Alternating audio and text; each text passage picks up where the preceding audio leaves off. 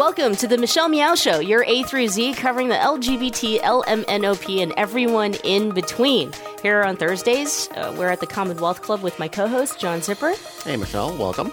We get to do this live, but it really is a taping for the Progressive Voices Network, and then we post the podcast up at Commonwealth Club, and we feature LGBTQI thought leaders into the program here at the Commonwealth Club. They've been around for over 100 years old. Very ancient. We look like it. We look like we've been sitting here for over 100 years old. And so this week we have a special guest. Our guest has performed for many LGBTQ organizations around the Bay Area. And the day that I met Remy was a day in which I served as an MC for API Cutesy, and Remy had performed, and I was so touched by the expression and the words and the opportunity to be inclusive and understand, where we intersect in our identities, in our social justice work, in our advocacy. And so I've been a fan ever since. I'm super excited to welcome Remy here at the Commonwealth Club. Remy, welcome. Thank you very much. I'm super excited and glad to be here. Thank you for the opportunity, Michelle. Yeah. There's so much that I want to talk about. I've been thinking about our conversation for a little over a month now, and so I was excited that you were like, hey, I want to be on the program. So we'll start with the traditional question here on the program, which is a coming out story, and that's up to you how you take it. We ask every single person, including our allies, which they always have the most interesting responses. It can be a series that you could produce on a TV show, but I'll try to keep it brief. I look at my journey as a South Asian bisexual trans woman as one that's hit a lot of pinnacles, reached the summit, but a lot of it is driven by agility and perseverance. I was born in India in the 80s, so I'm an 80s child. And I kind of realized at a very young age that, this wasn't feeling right, like that the body that I came into being was not necessarily the best fit. And honestly, there's a lot of Bollywood influence on me. There's an actress that I look up to still. And I just thought that one fine day as I aged, I would wake up and I would have the perfect body that I desired. But 6 years came, that didn't happen. 7 came, didn't happen. 10 came around, didn't happen. I think at 11 or so, I started expressing myself. Like, I started dressing up in my mom's clothes, and people thought it was funny. And some people thought it was really awesome because I'm a replica of my mom. Like, she takes after me. That's what I tell people usually. But, people thought, it's just her dressed up in a sari at a younger age. And I told her, this is how I want to look. And she didn't initially understand. And I think the challenge for her was, I've only given birth to sons and nobody else behaves like that. So why are you behaving so differently? But she didn't totally discount it because, as you all know, moms know. Yeah. Right? So I was, I also struggled with speech. I didn't speak until I was 7. So she just put all of this together and assumed that this was a part of that, journey and not feeling fully confident and such. Because, in the South Asian culture, it's all about being male and masculine and showing that strength. And my brothers were definitely displaying that. I was displaying it in a different way. And I actually say today I'm the most courageous and boldest of all of them. I think at 11 or so, I started feeling and realizing that I was very different. My expression was very different. I didn't want to dress in very dark clothes. And this is where, I kind of struggled with myself of this gender binary. We say blue is for boys, pink is for girls. But back then, that's how I associated with the gender. And I started dressing up in floral shirts and being more pink and more reds and all of that. And so that kind of got people excited around me, but it again was seemed as just a part of growing up. It was never identified as something that this is who I am. And unfortunately, the breaking point was when people started viewing me as non-male. The way I was going through the hormones, and I've done these tests, and I wouldn't say I'm intersex, but there is an element where I have always had very high levels of estrogen in me. So, my skin was always smooth, even before I started hormones and such. So I definitely was taunted a lot in school. I was bullied a lot, and I was abused. And the school system in India is not that, I would say, strict or stringent around such things. So parents didn't get called in to discuss these things and such. And I think the tipping point and the breaking point, unfortunately, was when I was 13 years old, just finished school, and I was number one in debate, elocution, academics. I was back then in Scouts, and I just won the Bravery Award and received it from the President of India. And I came back, and 2 days later, I was raped by 3 of my seniors. I was pulled into the bathroom, and I was raped, and I was using the male restroom, and I didn't think I was instigating anything or I was trying to do anything. It just so happened that day they needed me up on the stage to do these awards and present these awards and as such. And I was receiving an award myself, and I had happened to have some makeup on and such, which just for the lighting and such. So I kind of started questioning myself. Was it my fault that it happened? And it kind of created an uproar in the community where people started calling us, and they started abusing my parents, calling me names, the F word, the homosexual word. In India, there's a lot of derogatory words for trans people or effeminate people, and they started doing that to the point where we had to get up and move. So we used to live where my dad's office would provide accommodations, like railway quarters or such they're called. We got up and moved. We moved 50 kilometers away, and pretty much started a fresh life. And when I say fresh life, it was like my mom basically saying, your dad and your brothers are going to throw you out of the house if you don't stop this. And that stopped. I contained a lot of it within myself, and I had nobody to talk to, and I really struggled in my room, which I shared with my brothers when they were not there. I struggled being my confident self because I was a very bold person. I mean, my dad was working through his way through anxiety, depression, and alcoholism, and I was the one who stood strong for the family and such. But within myself, I was completely lost. I didn't exist, and that didn't open up until I moved to the North America, and that didn't happen until I was 21. So, all those 7-8 years, I was so bottled up inside. I was 350 pounds. I put on so much weight because I told myself if I cut my hair, I always had long hair. If I cut my hair and put on weight, then I wouldn't feel pretty enough to ever dress up. And none of my mom's clothes will fit me, so I wouldn't be able to wear at all. It came to North America, and that's when I truly started expressing my gender. But as fate has it, my brother had already moved here, so I ended up having to live with him, and he was vehemently opposed to it. And so I was left to do nothing but to kind of find my way around. And I came to be in a more amongst community or friends I know. And out of all of that, I moved to Idaho, which is, where I was like, I don't know anybody. I'm going to go here. Going to go here to school. And I think that's where I started finding my community, and I started really blossoming. But there was so much internalized transphobia. There was so much of it that this is going to take me away from this community. This is not going to make me live a quote-unquote normal life, because as an Indian, as a South Asian, you're told to be a certain way. You're either a doctor or an engineer.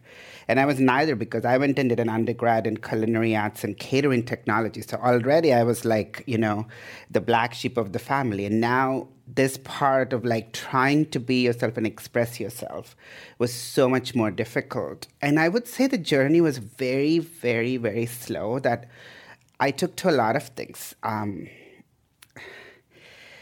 I didn't feel like it was worth even coming to North America, because I had no support. I didn't have a legal status. I had a legal status, but I was in a student visa, and I had no access to hormones or a community.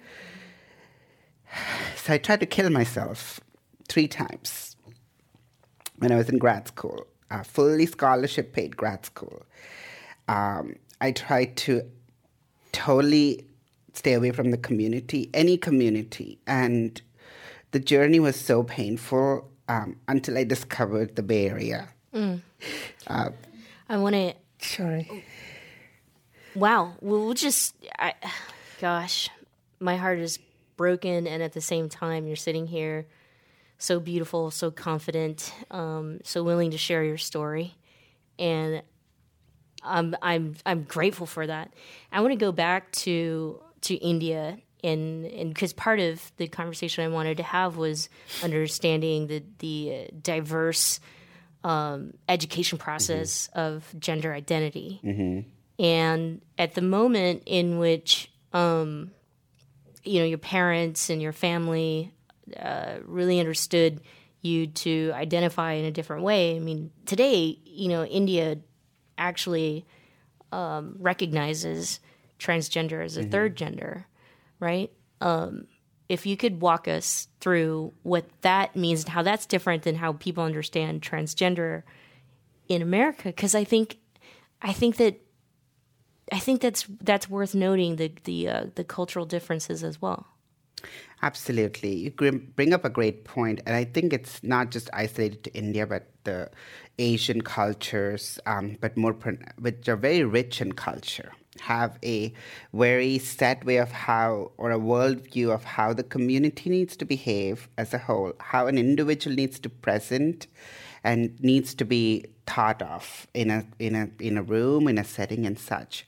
So there's 2 distinctions that I make as a trans woman in India and here is, I think a trans person in India is going to resign themselves to the fact that they're never going to be able to assimilate and blend in to the community. And it's definitely changing.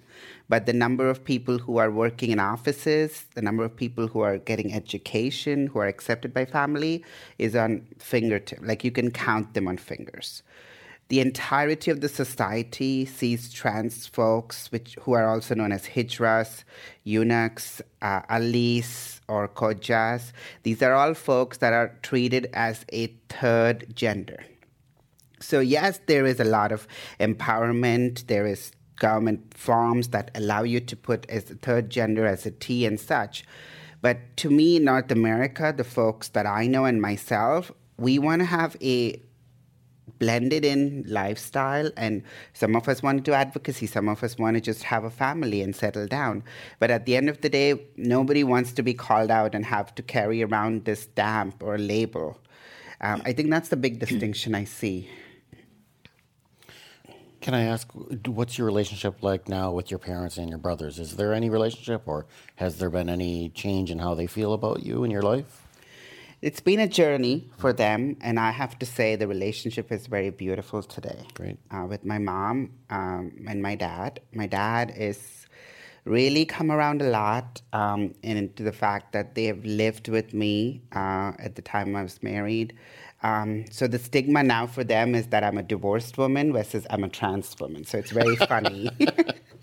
My brother, I don't have contact at all with my younger brother. We've never, even beyond my trans identity, we've never connected. So we don't have a relationship. And my elder brother, he's the one who barged into my psychotherapist's room and said, "You're not gay, you're not trans. Why are you telling him that he's trans? Why are you giving him hormones?"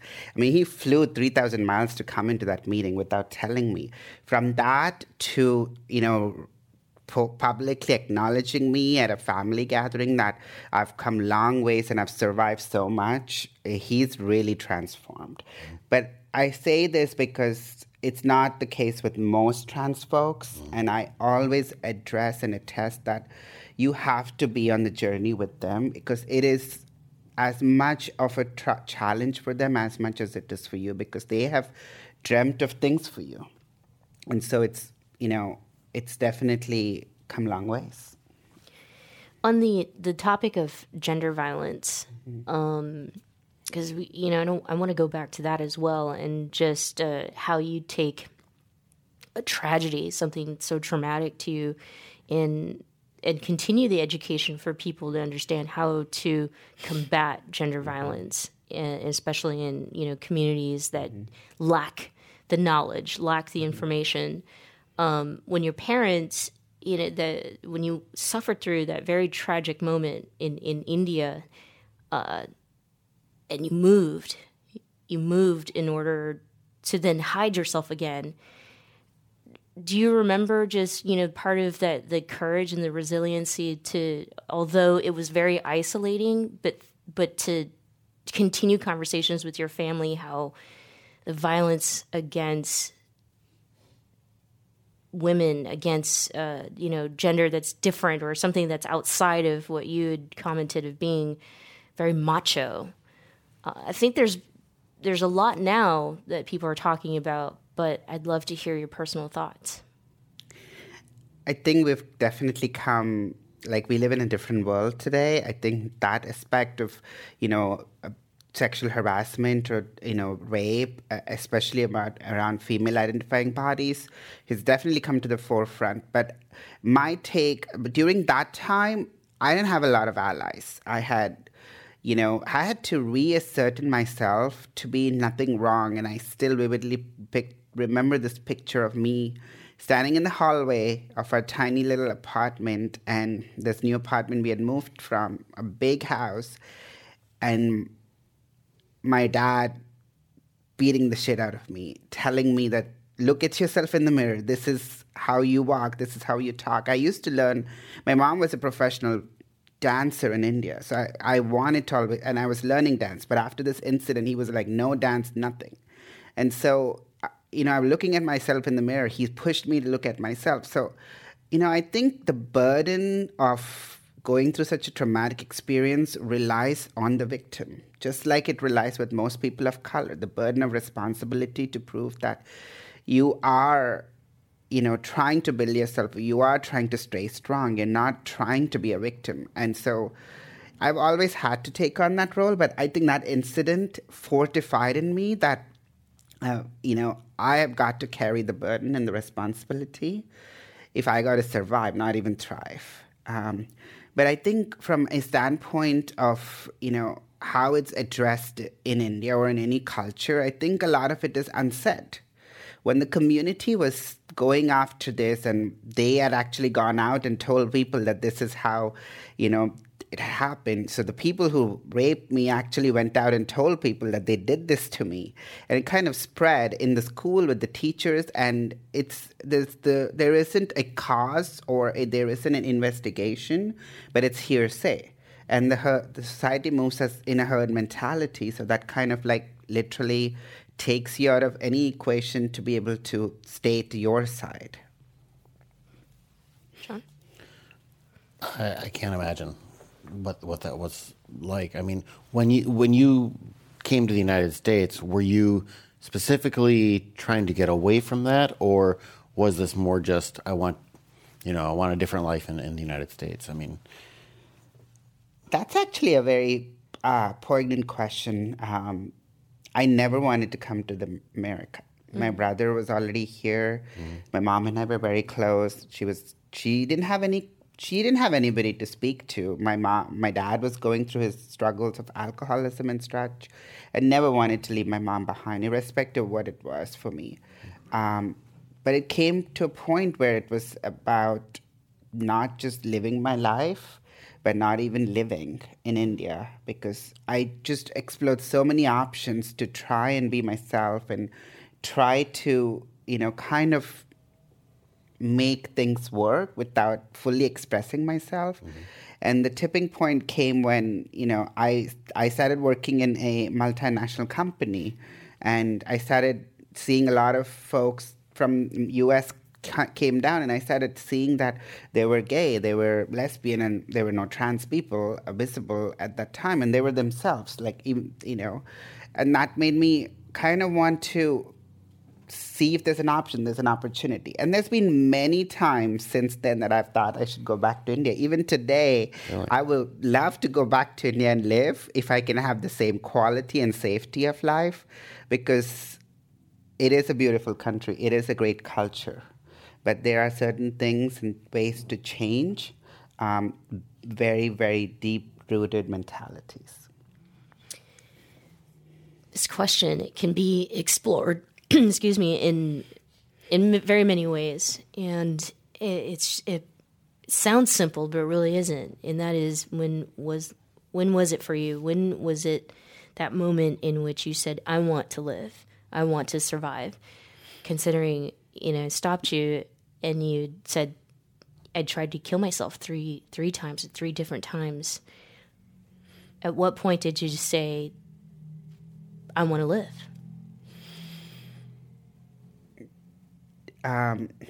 And this is where I'll pick up my story. I think it was when I came to San Francisco Pride in 2003.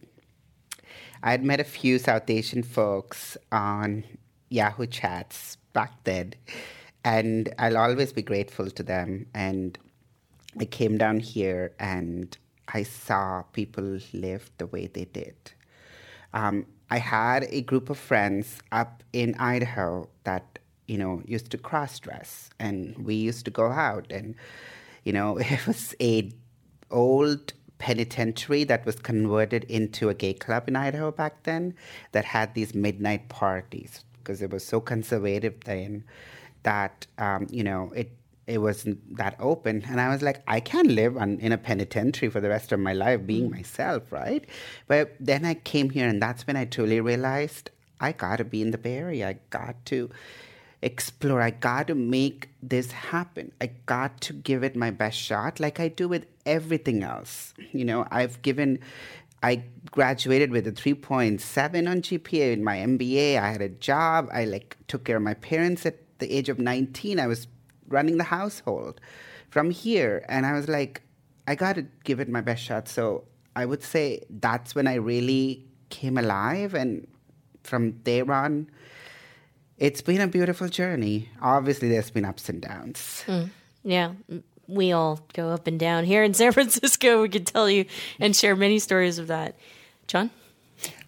To touch back on the issue of large companies, multinationals, I mean, do you see them as, in many ways, they're kind of the embodiment of kind of a very conservative, staid, enforced conformity. Mm-hmm. And especially we've seen this in certain, over the NBA, or no, what was it, the NCAA tournament, where it was a lot of the big companies that said, no, we will not, do these things. And if you have, we will not do business with the state or with this organization if they're doing bathroom bills and stuff like that. So could you talk a bit about what can companies do right and wrong, the big companies that actually have a lot of power in this country, to help LGBTQ people on the margins all around? There's a lot they can do. And I would say it's an individual level, and then there is at a very community level. Mm-hmm. At an individual level, it's about making sure that everybody feels inclusive. You got to have all gender restrooms. You've got to have events that people feel welcomed. You got to have policies that let people thrive, not just be there because they need a paycheck. And at a community level, it's about their corporate responsibility. When things come out with the current, White House staff or whoever is sitting up there, there's transgender bans and things like that. Mm-hmm. How do they come out and take a stand? And how do they make sure that they're really focused on the distribution of wealth? There is so many nonprofits that do amazing work, not just for the LGBTQ community, not for TGNC, but like all around. But how do they balance that? And there are some foundations and such, but a lot of these end up being check boxes, right? They're meeting the compliance, they're fulfilling their social responsibility end of day. But it's beyond that. It's making sure that you are in the game and you are driving change, because think of it, huge companies have not just the critical mass, but they have a common mass that they can move along and make a lot of change. Mm-hmm. And there's so many companies that have really stood up, and I really admire a lot of those. There is a summit called Out and Equal Conference where they invite all the LGBT leaders from various companies in North America, but all over the world. And my first time was going last year, and I was just blown away by the amount of transgender work they had done, not just like to just say, oh, we offer the best in class.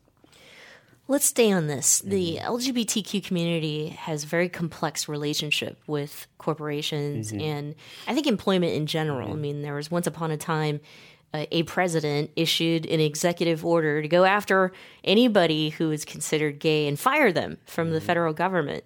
And here we are in 2019 in which, at least here in San Francisco, a good 40% of our Pride Parade celebration are employee resource groups from these large companies, tech companies who employ LGBTQ people.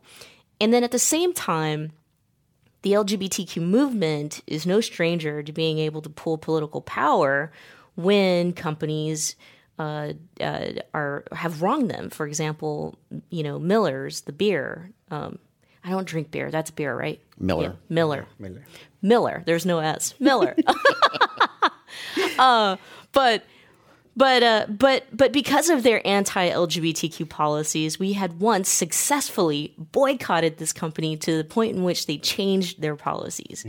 Now, fast forward to staying on this idea of all these companies who are doing great, who are being inclusive of LGBTQ. Like, what are your feelings as far as when companies are inclusive but might not be doing enough? And when I say that, I go back to what Laverne Cox said to executives at Visa. It was like, you have a gay, cisgender executive, here at this talk that I'm doing, but you don't hire women who look like me, trans, women of color. And if you look at the socioeconomic issues that trans people of color face, trans people of color are the most marginalized, if not face the highest percentage of violence than many other communities. And so I'd love to hear your thoughts. And where you're at today, you work for I think the largest global retailer in the world, and probably in a position, or I should say probably, are in a position to make incredible progress as far as trans rights at the company. I have struggled with that myself. And being a trans woman, I will say that I'm very privileged. And we all have privilege. But within the trans community, as a trans woman of color, I am very privileged because it doesn't happen that you make six figures. You work for a company like Walmart. You have the support of your parents. You were married to a cis person at one point. It doesn't happen. So even my view is a little myopic, and I'm still learning that process. But here's how I'll put it. Since I've been starting to do a lot of work in the community, I've realized that advocacy is very authentic, and it's all about driving change that very minute. In a corporation, you can't go with that pace. It can't happen that way. And I'm learning this firsthand. In any company I've worked, there will be change, there will be betterment, and there will be inclusion, but it comes as the overall strategy. It comes as a part of the entirety of what are the accomplishments and goals for that year.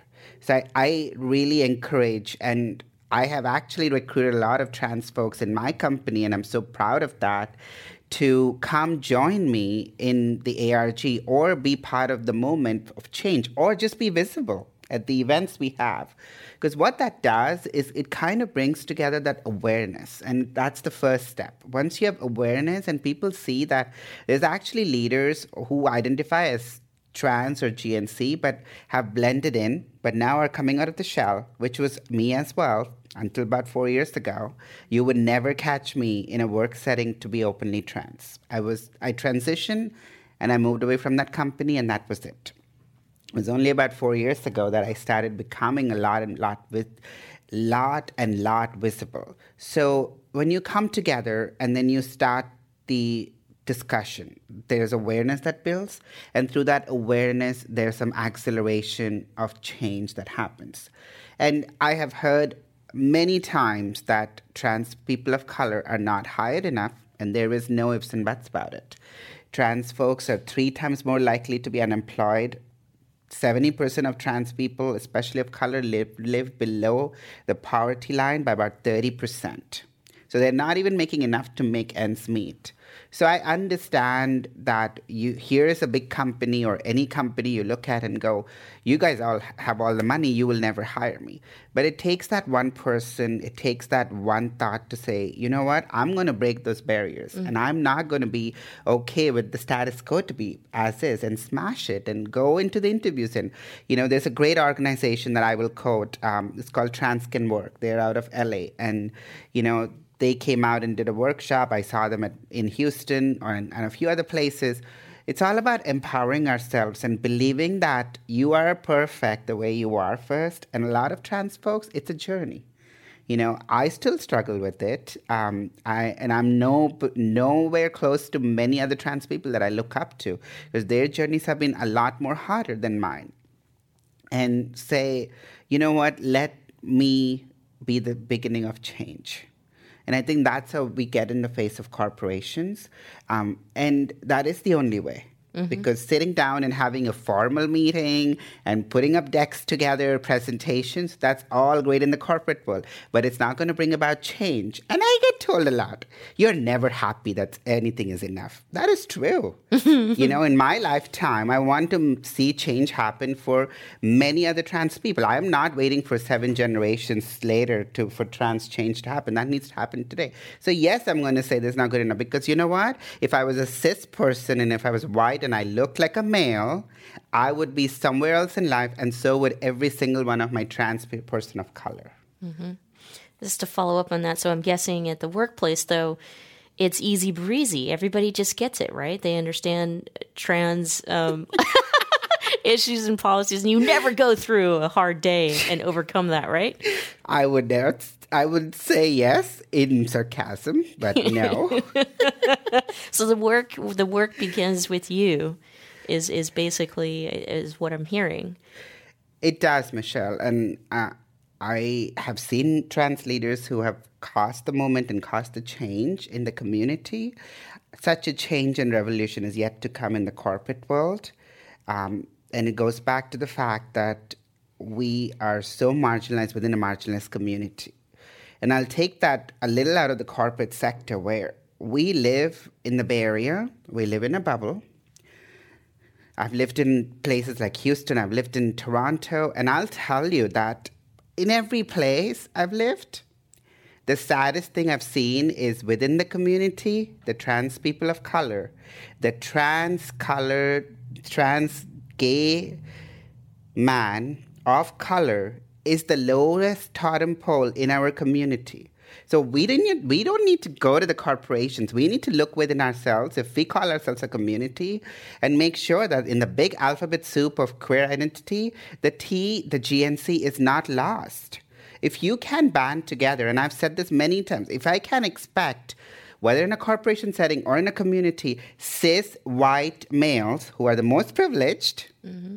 or cis people in general don't stand for me, I can go and ask someone else who's there to make money to be standing for me, right? So I think, yes, that it starts there, but it's also the shocking thing for me has been that even in a corporate setting at my workplace and such, when I start talking about trans issues, within the LGBT community, there's a lot of, really? I'm like, you didn't know that? Like, seriously? You didn't know? I mean, we did Transgender Day of Remembrance, and we had, kin folks from Oakland LGBT Center. And when we flashed up how many trans women of color were killed last year, and I could not even continue talking, people were shocked. In the community, there isn't that awareness. How do you expect somebody sitting in a suite who's we're not on their priority list? We are, but it's not on the top. ROI and driving profit is the number one way for any company, right? So that's what I would say. So in that corporate setting, how do you talk to someone who is concerned about, even if they're let's say I want to do the right thing, but I'll get fired if I don't keep their ROI in the right spot and make sure this division's in the black. What message from not just transgender employees, but from all the allies as well, should be going to that person to convince that person that I think we all go into a workplace to get a paycheck, first and foremost. And especially in the Bay Area, you need a paycheck. And most of us want to be compliant, especially in this Bay Area space where there's a lot of people who are from the Eastern cultures. And we're all conditioned to believe that we need to go in and do our best. We need to be liked, and we need to be compliant. So if a direction comes from the company, from the top, where they have woven in diversity and inclusion in big, bold letters, into their corporate strategy, into their goals for this year, next year, that kind of lays the atmosphere, the ambience that, yes, I can be an ally. Yes, I can be supportive. And then the second piece, the way people and allies could be empowering, is just by showing up. Because you know what happens when you show up? You have a privilege that you might not be flaunting, but you have privilege that you're now weaponizing, and you're using it at the table. Just by being there, you're being supportive, and that visibility is the starting point. And the next step is, how do you pull people along with you? How do you make sure that if you're in a position of power, whether that's your title or whether that's your access to people, you make sure that you pull people in, you call people in, irrespective of whether you know, you don't know, you dislike, you agree or you don't agree, and make sure that they are in with you rather than saying, I don't like you, or you're discriminating against trans people, like calling them out. And that's how you bring allyship together. We're going to have a moment in which our audience can ask Remy your questions, so be thinking about them. We have a roaming mic, but before we get to the audience, Remy, I have a question for you. And this, for many of us who are immigrants and or have families who are refugees or asylum seekers or who came as immigrants here to this country, we still have a connection back home or to our native country, in which the change that we've seen here, the progressive ideas that we've seen here, we almost want or wish to apply that back home as well, and we want to inform and educate. If we come full circle with your story and the trauma, the very horrible journey you had to get here to San Francisco, and not just to America, but to San Francisco,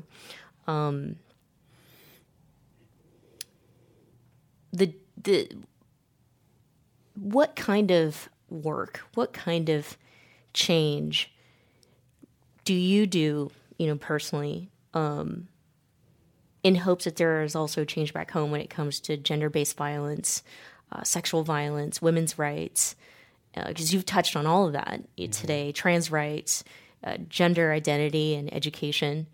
And there's a big South Asian community here in America. There's a lot of that right now, even when I'm just saying that, and how you do the education here and how you think the education here can also promote back home in hopes that back home changes as well.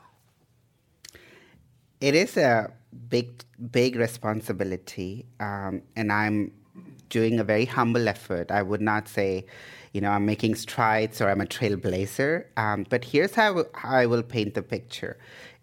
When you cook, especially in Indian culture, you have a few pots going on. You have the rice, you have the dal, which is the lentils, you've got the curry that's cooking, you've got the meats. That's kind of what I'm trying to do right now. Is I'm very active. I'm the Pride co-chair at my work here at Walmart, and I try to do my best to bring in the transgender aspect, but in general, the aspect of inclusion. In the community, I try to be visible at an individual level like this, or with great organizations that I work with. Back in India, India's never been taken away from me because I'm Indian. I think like an Indian. Somebody told me this on my team, but I was like, no, I'm a Canadian. No, I'm an American. But I was told, yes, you're an Indian. My mom said the same. I listen to Indian music. I eat Indian food, all of that. So it was, the way I connect back is working within my South Asian community in the Bay Area and making sure that they're aware, and right or wrong, stand up for what's wrong, and may not be always the most popular, liked person in the community. And that is true for me in the South Asian community in the Bay Area, but have to stand up. But back home, it's a whole different journey. So we've come a long ways, legislation's improved and such. But I started working with understanding what is that journey of trans folks and of gay men, because that's very prevalent, or I should say that's the big population that's been more vocal. And I work with an organization or two which is called Aravaniyat Project. And this is a project that essentially employs and develops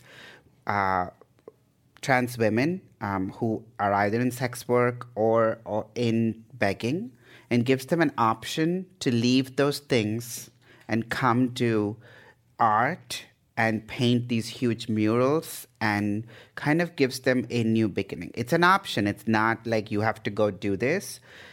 And that's the organization I work very closely with. They produce amazing art, and they continue to recruit and bring together trans women who want to have a change of life, who've gone through such horrendous stories of having to self-mutilate their genitals because they needed to fit in the community, to now thriving and like having so many firsts, like the first transgender radio jockey within that community and such. So it's my attempt to try and work with them very closely.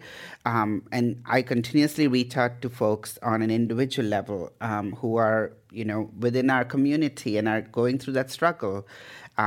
We just, there's been this conversation and change, and we are all privileged, and we kind of forget that at the end of the day. When Friday night rolls in, we just want to have fun and party. And I've always called this out, that first make the change before we celebrate. Mm-hmm. We can't expect to be everything fine and dandy just because you're fine and dandy. So with that hope, and a few of us have banded together, and we're starting a South Asian-focused or brown-focused support group at Oakland LGBT Center that's starting this Sunday. And, we're putting some events together at Strat. And I try my best to be involved in all of this while still holding a full-time job. And that's, again, a very humble attempt of mine.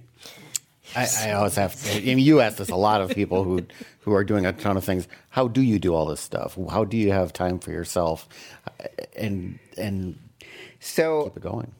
I think my motorcycle helps a lot because it cuts down on the commute. So I could buy some time back. But I think it's the passion. It's the need to bring the change. Mm-hmm. So, there are weekends when I don't leave home, but I know that that's for a greater cause. The impact is so important in what you do every single day. What you say, what you do, how you do it, who you do it with, all of those have impacts. And I would say that it's about being smart, it's about being efficient, and it's about recruiting people. It's about I'm a manager, and I know how to get people to do work, right? And they have to do it because they need a paycheck. But how do you recruit people outside in the community to do work or represent you when you're not in the room? And that's been a 50% win, right? Because half of the people you recruit are unfortunately not in the cause with you, or just in that one instance are somebody like a seasonal worker. They're there for just that instance, right? So I think that's how I get about doing what I can. But again, I don't do much. I need to do a lot more. You're such an inspiration. I woke up feeling like, what are you doing with your life? Now I know exactly what I'm doing. I want to be right next to you and doing the work with you. You're so incredible. We're going to open it up to the audience now. So if you have a question for Rumi, we'll take them. Speak into the mic. It is being recorded.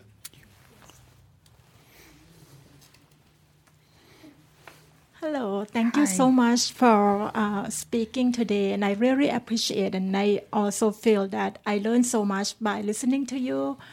It is not a question, but it's a comment. What I pick one sentence that you spoke was, "Let it begin with me."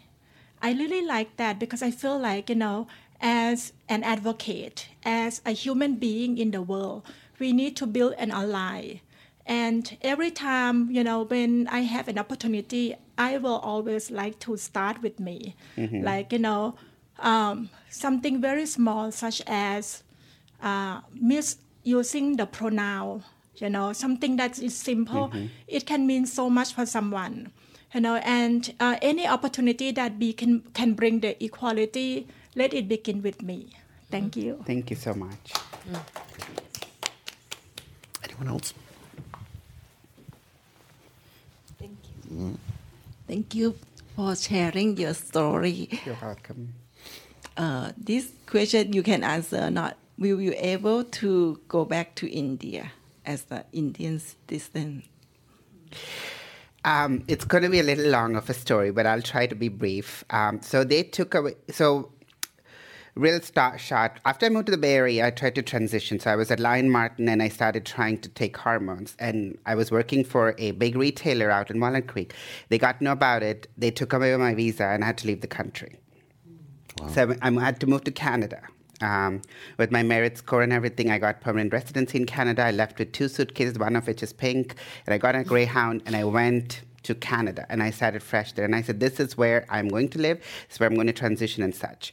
So as part of that, I went to the Indian consulate in Canada and I said, I have changed my name, I have changed my gender, and I need you to give me a new passport. They arrested me within the Indian consulate saying that I was committing fraud. I had to call the RCMP. A few of my friends had to come bail me out, and I got out. Since then, I've not had a status because I wasn't a Canadian citizen. I didn't have a passport. My family was still in the U.S. My parents had moved to the U.S. So I had to go to the immigration minister of Canada and sit outside his office and get a person of identity passport sort of a document. And every time I crossed any border, that was the hell. Did I go to India? No. I went to India in 2015. And it was a very sad story of how I had to go to India. My mom was in India. She had a stroke and she was visiting and I need to bring her back. And I couldn't go as myself because I am just, not accepted in the greater community. Within my parents, yes, but not in the greater community. They don't know I've transitioned. They don't know I exist as this. So I dressed up as a guy and I went, but it was a failure. A total flop because everybody that I talked to would refer me as, yes, ma'am, because that's the sir, madam thing is so big in India. As soon as I got out of the airport, the porter who came to help me is telling, because they didn't think I spoke Indian language, he's telling the other guy, look, a girl dressed up like a guy trying to pass for a guy. And I'm like, really, if you only heard my story. So I did go to India. I had a lot of hassles through immigration, getting inside the country and getting back. I would love to go to India, but again, I'm not sure if I'm willing to risk it, quote unquote, but I've been dying to go work with the girls with Aravani Art Project and, discover India through me, through the true me, and make all those connections back. Because there is an element of fear, but when there is fear, there is so much hesitation, but that fear shouldn't really exist because I know that India is a very accepting country and a lot of my folks will open arms, accept me. That's the dream I want to live in. You're welcome. Anyone else? I have a question. Yeah. You do a lot of events and you dance and you perform and you also work at this large company. You could say it's Walmart. You also work at Walmart. Well, what I was getting at is, do you see yourself at some point wanting to have as the core of your life, as your main job, doing outreach and running a nonprofit or something like that? I mean, or do you really enjoy the corporate life and see you can really make change from that within? Are you recruiting me? The Commonwealth Club is a 501c3.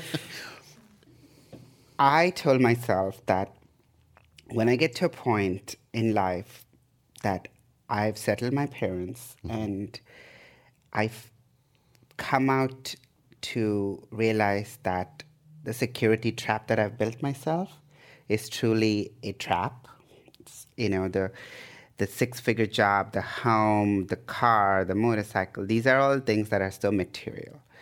And I've said when it comes to that point, I will evaluate where my happiness is. And I look at happiness as 3 or 4 things. One is, have you accomplished what you set out to accomplish? Not just the transition, but like your material accomplishments. The second one is, have you really been able to build that status, which is you're living, you're breathing. That's your status, right, to begin with.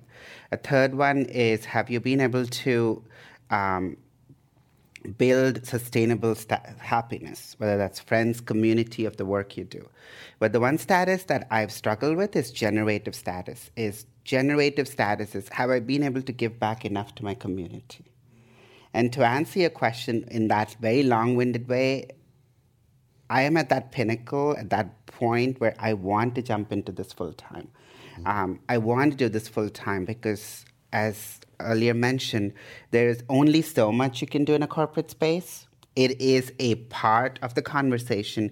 It is not the conversation. And all for the right reasons, right? That's a different setting. They didn't set out to do great humanity-driven stuff, right?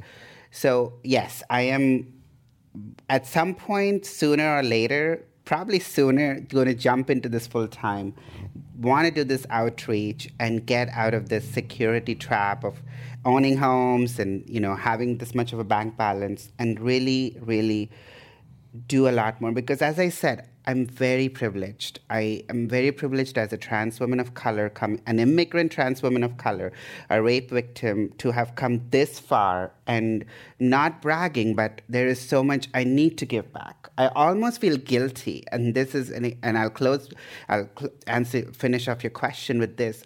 When I transitioned and when I was married, we would go into trans clubs, and the trans women wouldn't talk to me. And I would try to talk to them, and they'd be like, "Girl, you are a fish. Get away from us." And I'd be like, "No, I'm trans. I'm trans like you." They're like, "You can't have a man next to you. You can't be looking this passable."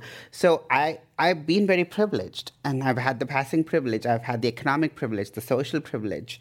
And so and the cis privilege of being able to blend in within them. And so I've got so much to give back, because if I'm talking about distribution of wealth, this is about distribution of justice, and that needs to come from me. Wow. I get to have the last question, and this show is coming to an end very soon here. And, Remy, thank you so much for sharing your story, sharing your courage, your journey, your strength. So many of us are going to walk outside of the Commonwealth Club a whole lot more confident and better human beings just by listening to your story. You shared every reason possible for survival through your struggles, every reason possible to be strong at your weakest point. Mm-hmm. And this is a backwards question. I hardly do this. But while I was thinking about my last question, I think that you're going to answer this question with the words of encouragement that I'm looking for. But what is your fear? Because if I were to ask you, what are your hopes? Mm-hmm. I think you're a walking hope for all of us. Mm-hmm. So the answer is you've answered that throughout this entire program. But if we're able to learn from someone who's willing to survive through the moments of desperation, hopelessness, and death, basically, to hear what your authentic fear would be is where I think many of us can walk outside and say the change can also be from within us too. Mm-hmm. My biggest fear is that I'm not going to be able to go far in this change or in this journey, because I can run fast and I can do a lot of things, but I'm going to go only so far if I'm doing it by myself. If I'm able to bring more people, I'm going to go farther. And when I say go, the destination is about change. It's about inclusion. So my biggest fear, and I have to admit that I face it. I've seen my trans community face it, that we are all alone in this, and we are going to end up being all alone in this cause. That's happened at the federal level. That's happened at the state level when there was bathroom bills. My biggest fear is we are already so segregated, so marginalized, and my biggest fear is all of us that do all this attempt to bring change and such will end up doing this and just have our legacies just be written in a book or mentioned, but we won't drive the entirety and build that critical mass to be common mass and everything just to be normal and functioning, and there doesn't need to be a discussion about being trans in a work setting, in a community. It's just the nature of life, and that is my biggest fear, is that I don't want us to be a unique specimen in the museum or a different species in the zoo. I want us all to be together and make this happen together, and that is my biggest fear, that we are not there and that it's only going to get worse. Remy, thank you so much for joining us here at the Commonwealth Club of California. Thank you for this opportunity. I appreciate it. Thank you to John Zipper of Commonwealth Club. Thank you to our beautiful audience. Thanks for being here on this great day. We got a break from the rain. The Michelle Meow Show is here every Thursday. For the full schedule, you can head to commonwealthclub.org/MMS. I promise more great people will be here, and Remy is proof of that. So more of Remy's will be here at the club. We'll see you next time. Thanks for joining us for the Michelle Meow Show, your A through Z covering the LGBT, LMNOP, and everyone in between. We're here every Thursday live at the Commonwealth Club, and you can listen to past shows at commonwealthclub.org/MMS.